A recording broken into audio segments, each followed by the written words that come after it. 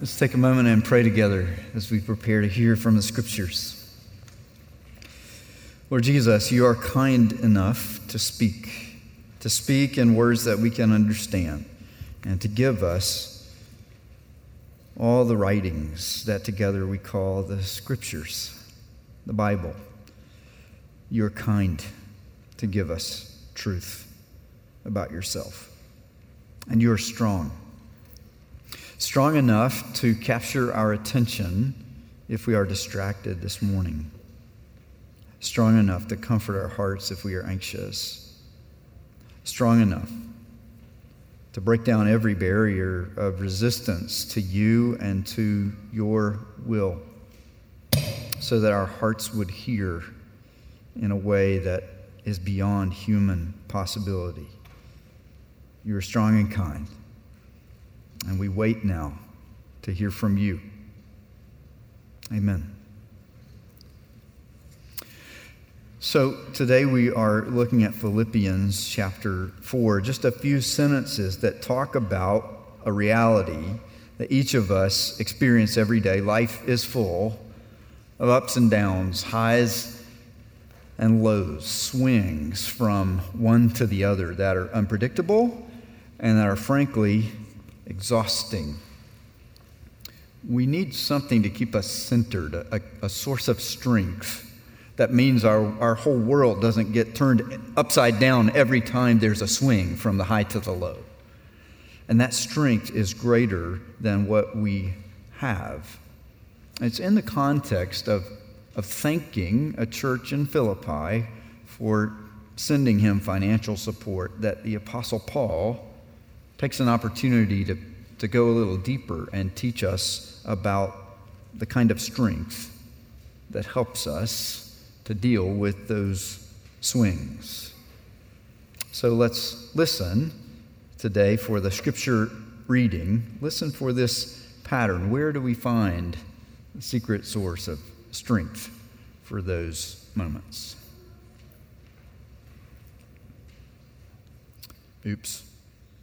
We find it first by turning. Today's scripture reading comes from Philippians chapter 4, verses 10 through 13. I rejoiced in the Lord greatly that now at length you have revived your concern for me. You were indeed concerned for me, but you had no opportunity. Not that I am speaking of being in need, for I have learned in whatever situation I am to be content. I know how to be brought low, and I know how to abound. In any and every circumstance, I have learned the secret of facing plenty and hunger, abundance and need. I can do all things through him who strengthens me. This is the word of the Lord.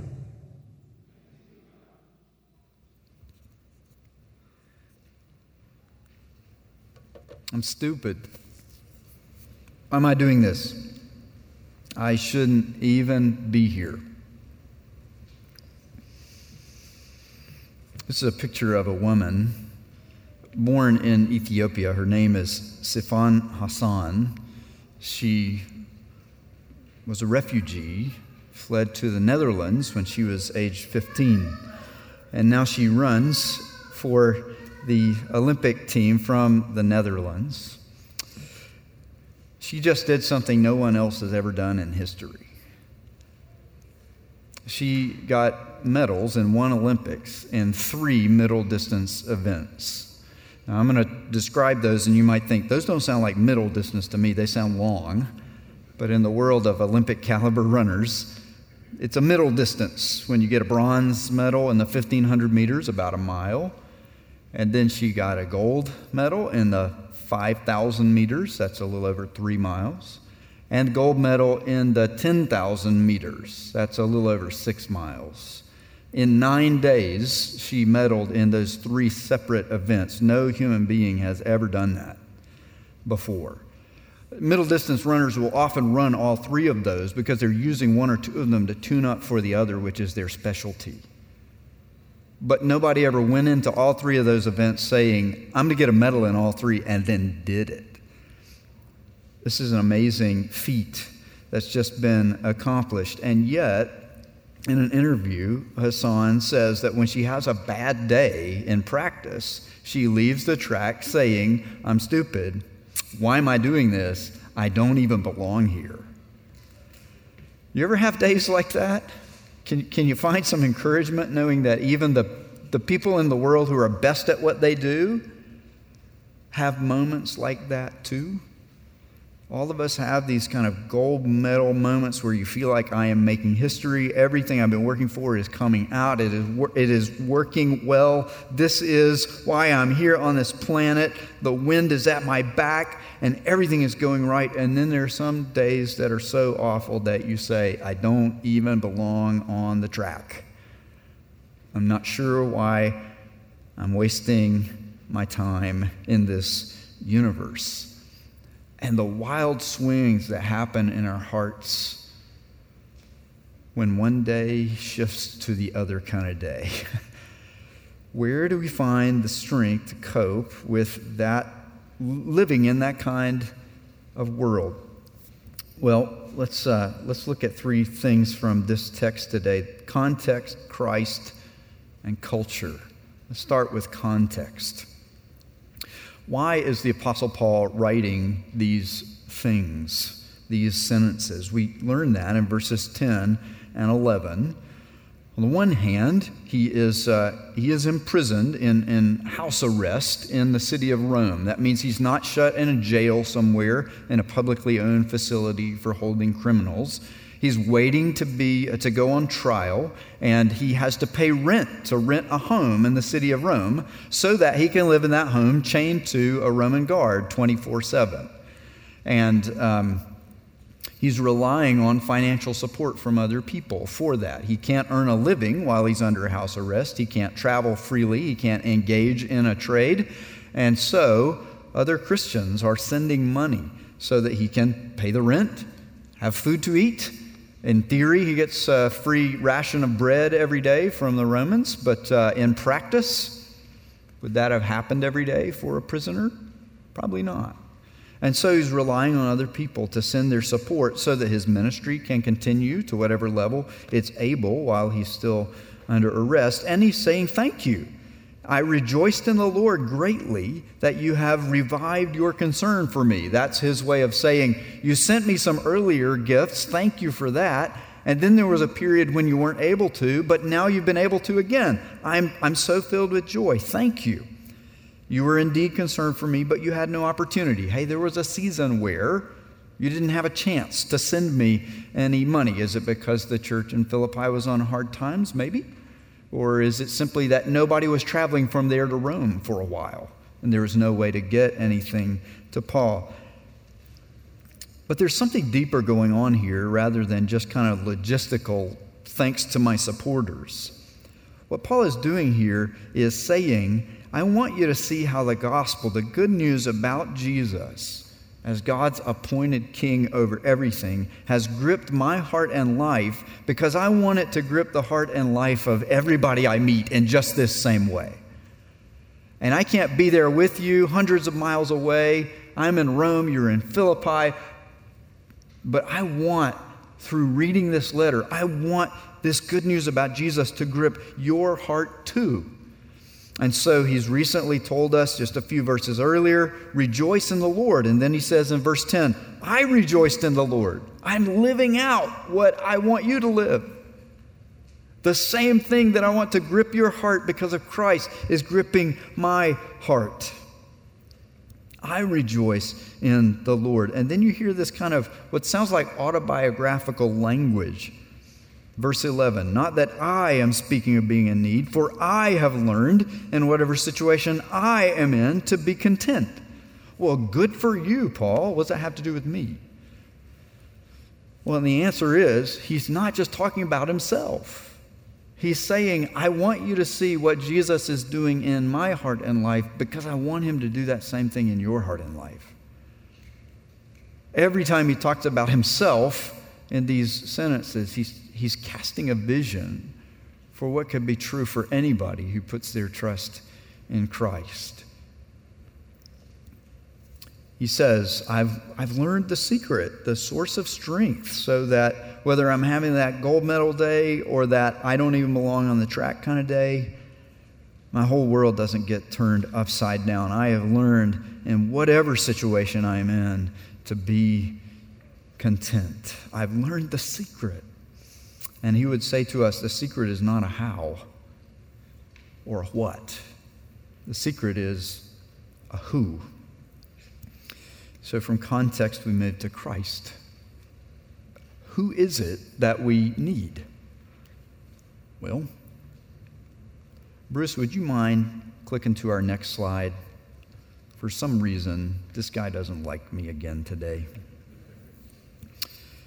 We'll make it through. Who is it that we need? Well, listen to the beginning of verse 10. I rejoiced in the Lord.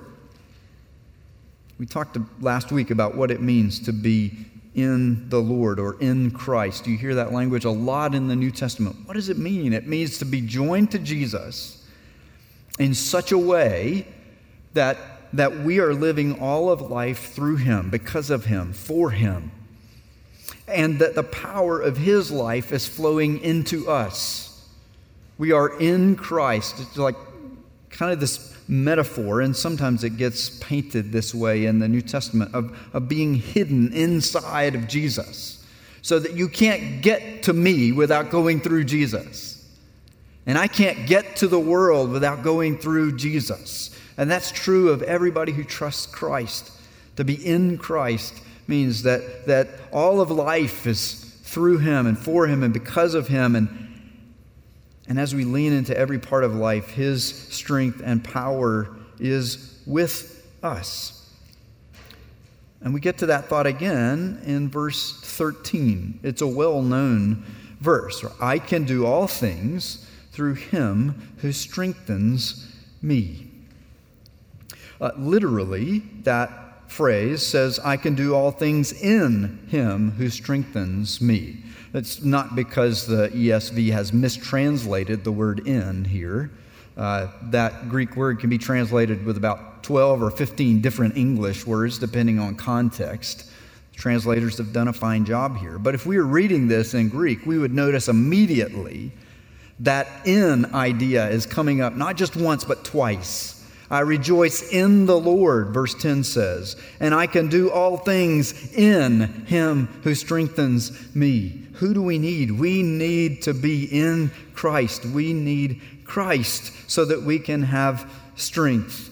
For what? Strength to, well, verse 13 says, do all things. And we're going to run through a few images here. Bruce, show us a picture of Steph Curry's shoe. If you are familiar with NBA star Steph Curry, you might have seen this phrase on shirts or shoes, I can do all things.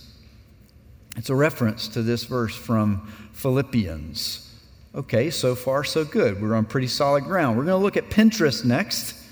And this is not a very good quality image, but I'll read it for you. It says, don't let anyone tell you that you can't do something when the Bible clearly says, I can do all things through Christ. Now, at this point, we're in dangerous territory. We've taken this phrase out of its context, and we're starting to interpret it in a way that says, I am guaranteed success. I can accomplish anything I try. I can do all things. Well, next image, we have gone full throttle, unhealthy, non-biblical. I am Superman. I can do everything because I am strong. No. Let's get back to what it is we really need. Next slide. We need Christ. What do these words mean in their context? Because when we take them out of context, generally, they're taken to mean by many Christians and many non-Christians who are just familiar with the language. They're taken to mean, I am guaranteed success. Don't believe me? Google the image, right? You're going to get, people crossing the line first, leaning into the tape in the race. You're going to get the mountain climber on top of the mountain. You never see a picture of the mountain climber at the bottom going, I can't make it. But in the context, that's exactly what this means. Right? In the context, these words mean, I am united to Christ in his crucifixion and in his resurrection. So whether I'm having a crucifixion kind of day or a resurrection kind of day, I am with Christ and he is with me. And I have strength because I am with him. How do we know that? Well, listen to the pairs in verse 12. As the Apostle Paul says, I've learned this secret of being content. And then he says, I know how to be brought low. Literally, I know how to be humiliated. It's the same language used to describe Christ back in chapter 2, who humbled himself. I know how to follow Christ in the path of his crucifixion. And then it says, not only do I know how to be brought low, I know how to abound. I know how to have way more than I need. I know what it's like to have days when the universe is crucifying you and you're emptied out and there is nothing. And I know what it's like to be so full that you have more than you need. That is this balance of crucifixion and resurrection. The verse goes on to say, in any and every circumstance, I have learned the secret of facing plenty, resurrection, abundant life, more than is needed, more than you can imagine, and hunger, want, lack, emptiness, crucifixion, things being taken away. I've learned the secret of facing plenty and hunger, abundance and need. I can do all things through him who strengthens me. It's not a promise that everything I try will succeed. It's not a promise that Jesus has guaranteed me success. It is a promise that I am hidden in him. Whether I'm having a crucifixion day or a resurrection day, he will not leave me. I have strength from him all the time because of who he is. Because he has endured those things for me, I can now endure those things in him. It means he'll give me strength to face every circumstance with joy and confidence because I belong to him. Steve was very wise to tell us earlier. That's not the same as saying I'll always be happy. But there's a joy built on a truth that Christ has died and risen again that is an anchor no matter what we're facing. I belong to him if he gives me the strength to run the race. I belong to him and rejoice in him if he enables me to win. But if I run and I lose, I still belong to him. And he gives me strength so that my whole universe doesn't implode because I only got the silver medal or because I finished last at the Olympics or because I didn't even get to run. I'm hidden in him if I get injured during the race and have to withdraw and can't finish. And all my dreams are shattered. I'm hidden in him when my career ends and I don't ever get to run again. Because my identity isn't wrapped up in the running or the winning or the being healthy and injury-free.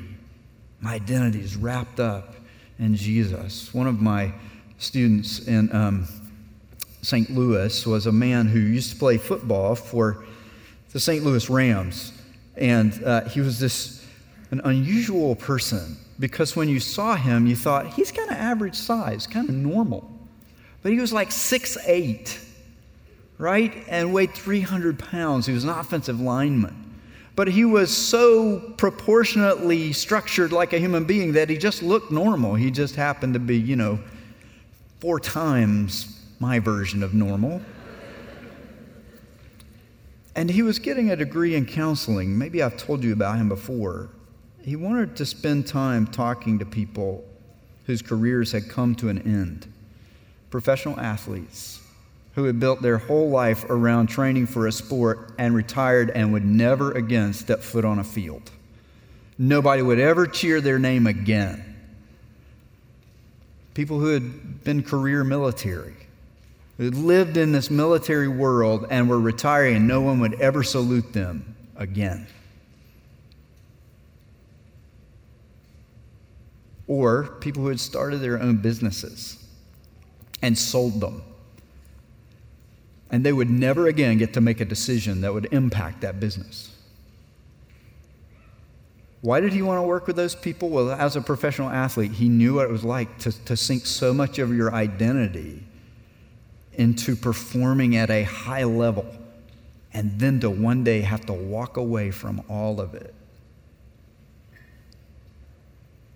To go from those gold medal days to the, I will never get to step foot on the track again. And to find our identity in Christ so that on those days when everything we think we are gets taken away.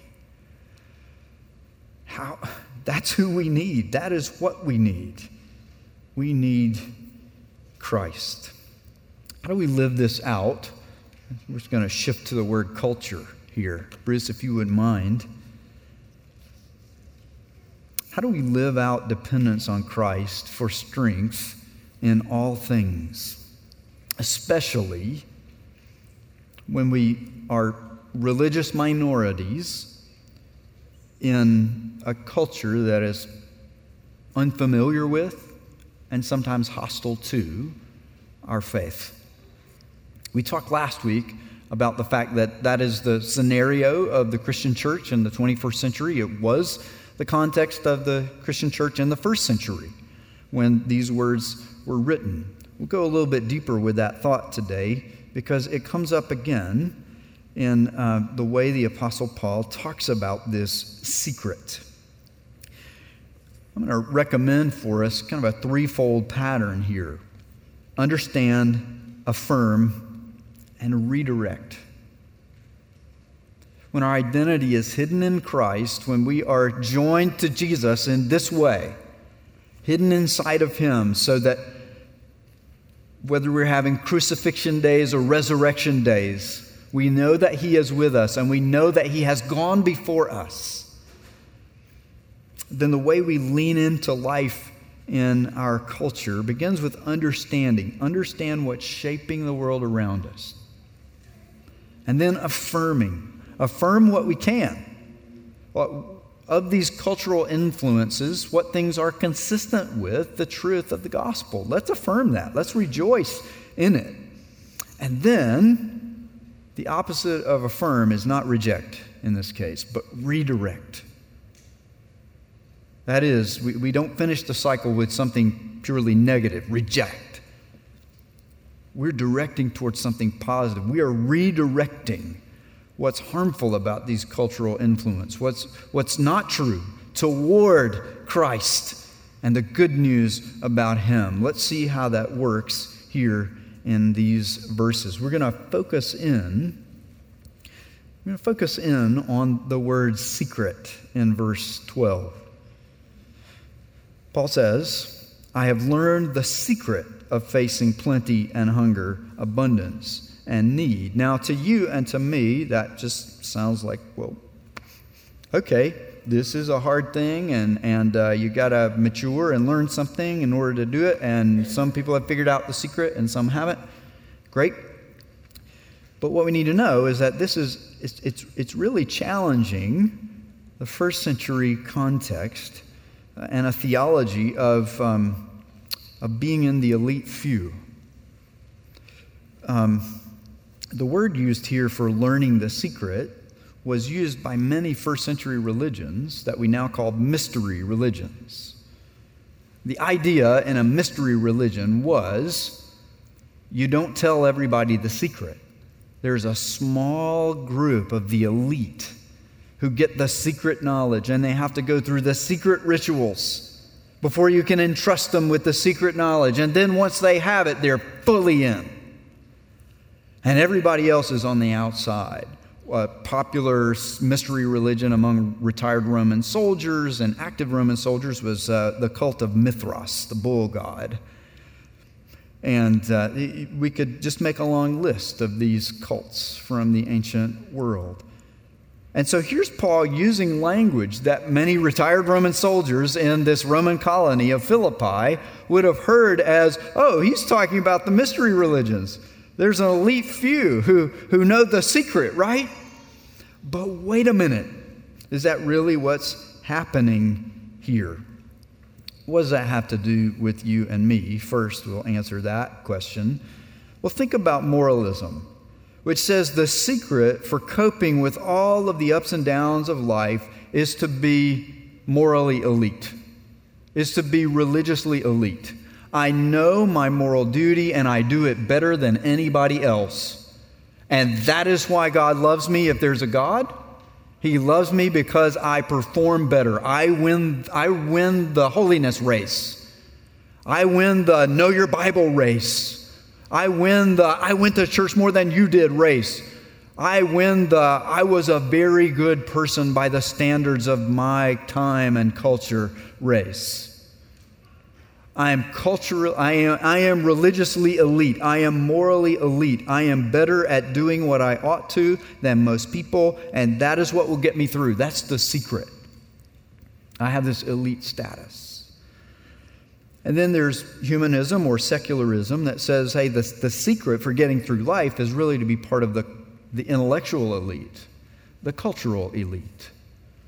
Know what the trends are since the Enlightenment. Know what real good neighborliness is. Know what real love or tolerance or affirmation of others looks like.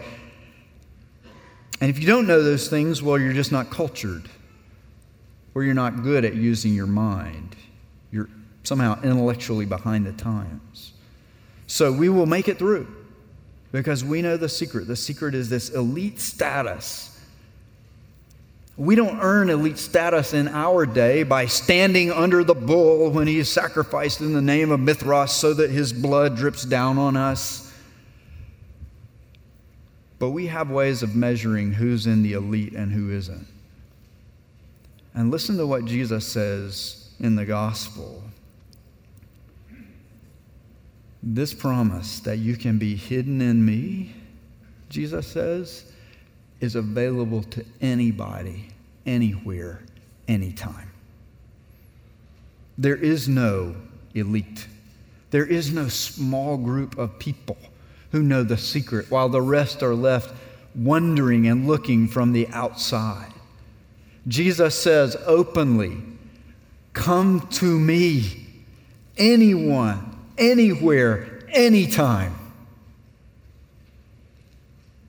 This promise, this offer is made to everyone. His crucifixion was performed for the forgiveness and pardon to show mercy to anyone who comes to Christ in faith. His resurrection did not happen in a corner so that just a small group of people knew about it. It happened in front of eyewitnesses. And it started with 1 or 2, and then it became 10 or 20, and then it became 500, the scriptures say, on one day. And the whole world is invited to know the truth about this crucified and resurrected Savior. So what can we affirm now that we understand a bit of how our culture says, hey, the secret is this elite status belonging to the elite few. First century culture said the same thing. Join a mystery religion. Be one of the elite few. The gospel says just the opposite. We can affirm that, yes, there is a secret. And that secret can be learned. We can affirm that. And here, Paul even is happy to use the vocabulary that could be misunderstood as connected to a non-Christian religion. He doesn't treat it as so tainted that we have to stop using that word. And so we can affirm, you know what, there is a secret, and it can be learned. But then we have to redirect, and we have to say, the secret is not a ritual. The secret is not the blood of Mithras. The secret is not, I'm part of the elite, and you're just a peon. The secret is a person who has been crucified and resurrected. And if we are hidden in Him, then no matter what kind of day we're having, we have strength from Him to endure all kinds of things. We have strength from Him on the great day of plenty and abundance. And we have strength from Him on the days of hunger and emptiness when we are brought low. Because we always have Him. And that offer is not just for an elite few. It is for everyone. Eliud Kipchoge won the Olympic men's marathon this week. And there was a point in the race when he just decided to leave everybody else. And the race was essentially over at that point. The margin of victory was close to 1.5 minutes by the time he crossed the finish line. You could see him crossing the finish line and then barely see the next group of runners way back here. And these are elite world-class runners, right? And here's this man who has this phenomenal talent. He's the only person in history to run a marathon in under 2 hours.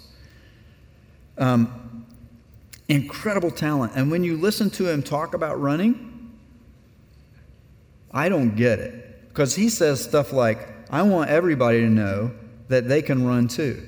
I'm like, not like you can. Like, dude, you're running 26 miles at around 4 minutes and 20 seconds per mile. And you're doing that 26 times in a row without stopping. But he doesn't talk about it like, I'm the greatest and I'm this awesome thing. He talks about, I want people to learn that every human being can be more fit than they are right now. I want them to learn that from me. I want everybody to benefit from this thing I'm doing. And he's doing it at this level that nobody on the planet can copy or duplicate. And yet his attitude to it is, but I want it to benefit everyone. Do you see what we can affirm in that? I don't know if this man is a Christian or not. But I can look at that and understand what he's saying, and I can go, what a great heart of humility. That he doesn't say, I'm in the elite few, the rest of you, forget it. And we can say, there's an echo of the gospel in this, isn't there? There's an echo in what he's saying of Christ. If anybody wanted to look at the human race and say, I am the elite one, I did it right, the rest of you got it totally wrong, it would be Jesus. And yet, what does Jesus do? He says, come to me, anybody, anytime, anywhere. Hide yourself in me. Join yourself to me by faith. Trust me. And I will never leave you. And we will do this together. The elite one descended down to our level to say, I want everything that I am to benefit you. And all the ups and all the downs. Hide yourself in me, and I will never leave you. I will be your strength. Let's pray together. Lord Jesus, you are gracious. We sang earlier that you're kind and that you're strong. We see your strength in the way that you endured crucifixion with still a heart of compassion toward your crucifiers and a heart of love toward your Father, obedience to him. And we see your strength in your resurrection glory. How now you are beyond the ability of death or injury or sickness to touch your body ever again. And you are so completely filled with the power of the Holy Spirit that not only will you never sin, you can't even be tempted now. And we see your kindness. That one who is so strong, you don't run off and leave us behind. You bring us with you. You invite us to yourself. And you invite us to be hidden in you. We give you thanks. Amen.